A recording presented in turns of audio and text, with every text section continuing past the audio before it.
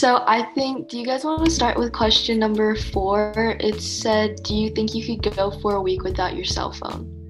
Yeah, I looked at that question too. Do you think you could, Alexis? I think I could. Recently I haven't been using my phone as much, and if I got my phone taken away from me, I don't think I'd really go insane. But in The Social Dilemma, it kind of shows how there's a large majority of teenagers our age that are very attached to their cell phone. So what do you guys think? Yeah, I think the same way. If I were to get it taken away, I think I could handle it, but it would definitely be hard, especially with the over the pandemic. I feel I've become more dependent on my phone just because it's my entire life. I feel it's on my phone, school and social interactions. It's all online now. I think cell phones have lost their use as a cell phone, and they've just become social media pretty much. Just on a way to get online. I mean, if we kind of changed the question a bit and we said do you think you could go for a week without social media? I could definitely do that. Yeah. But when we're talking about a cell phone, when we're not talking about the social media aspect, there's so many things you couldn't call or FaceTime people that you need to talk to, literally your parents or something. That would be very difficult, and checking assignments and stuff on your phone. So I think that social media aspect, I could go a week without it, but functionality, I don't even know. Yeah, I feel the same way, and I feel social media now in my eyes it doesn't really have a purpose. I just go on it when I'm bored and stuff, and I just find myself mindlessly scrolling all the time, and it's exactly. There's not even a purpose to it anymore. Yeah, me too. Honestly, I bet I could survive a week without it, but kind of without social media. I kind of use that just to fill up my free time. If I'm not really doing anything, then I just kind of end up on social media. But if that didn't exist, then I definitely could survive a week. I would just kind of have trouble finding more things to do. We could introduce question number 9 too. Is social media a drug?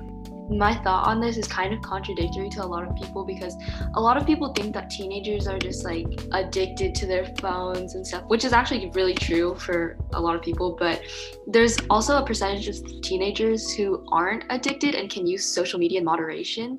I think that I do pretty well with just moderating myself with my social media use.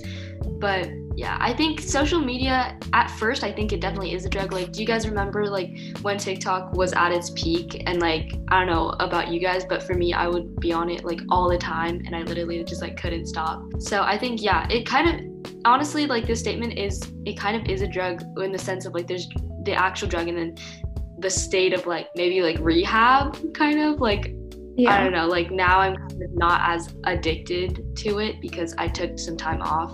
What do you guys think? Yeah, I kind of feel the same way. Rehab, obviously it's not it's more in your head, and it's you just have to become aware of your usage, it becomes a drug. I feel when you're just mindlessly on it, and it's just wasting your time and draining your time, and it's 3 and then it's 5 and you've been on it for 2 hours and you're oh, where did the time go? That's when it becomes addictive. Yeah. In the beginning of online school stuff, I would be on my phone 24/7. I was really stuck in the mindlessly scrolling stuff. But then after a couple months, I started using it so much, it just kind of got boring, So I actually set a screen time limit for myself so I wouldn't spend 2 hours on social media. But then I kind of figured it out and it's all good. But I was definitely kind of addicted to social media for a bit in the beginning. Yeah. Me too. I'm kind of sick of it now, though. It's kind of just the same thing over and over and over again. If you have self-control, I don't think social media should be a problem. Yeah, but I think just the statement that social media is a drug is kind of true in the aspect of you need to have self-control with it. For actual drugs, you can use it for recreation, but it is a drug because if you're not aware of your limits, then it can become very addictive. We could call it drug because it's taking the place of activities that we can use for self-improvement. Some people become dependent on it, much like a drug is.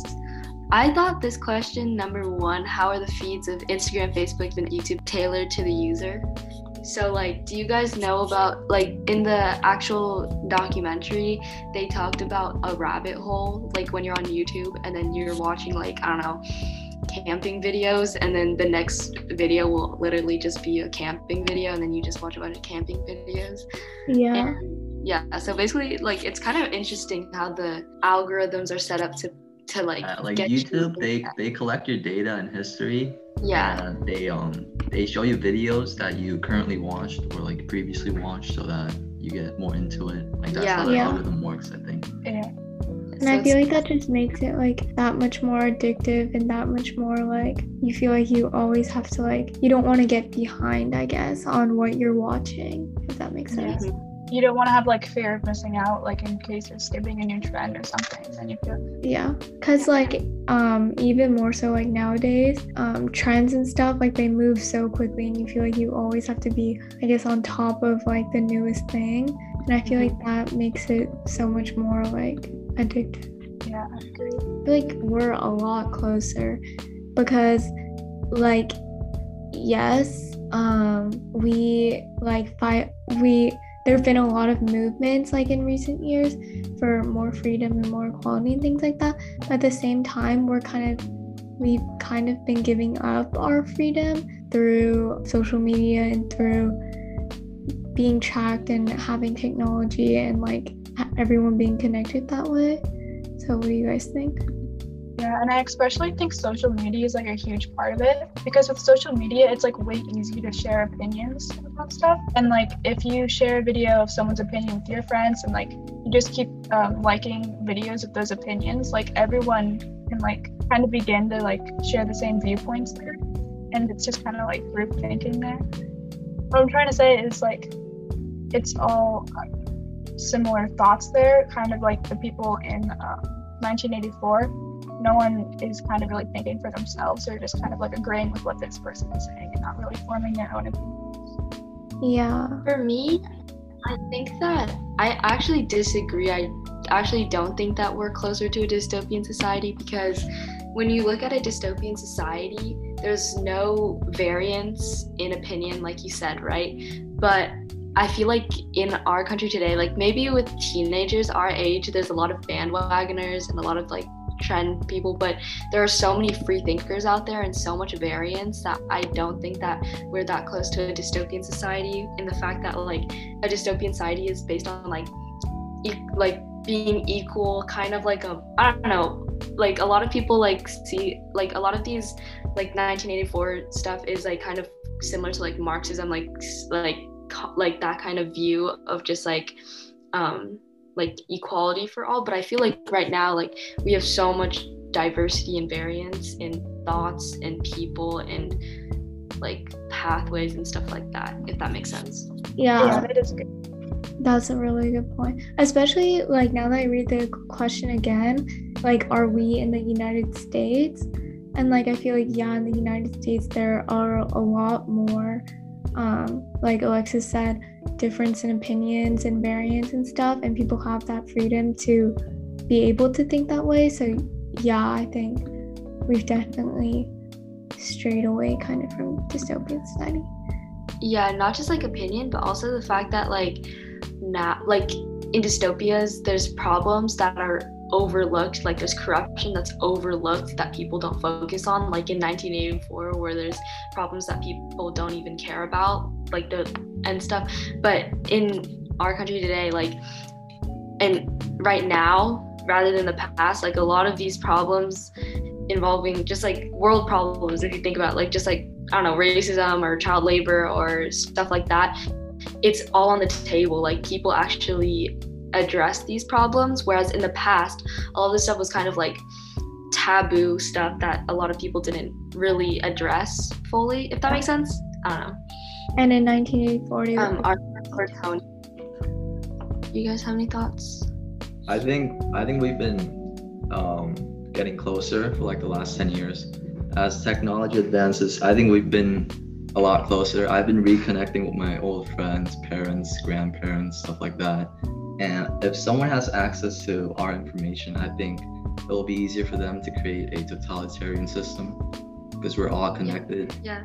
Oh yeah, I was just gonna say, I feel like that also relates to like question 3 and how it like asks how important is your right to privacy, and like how with technology like we don't have as much privacy. So I feel like that's the main argument for like, oh, we're getting closer to a dystopian society.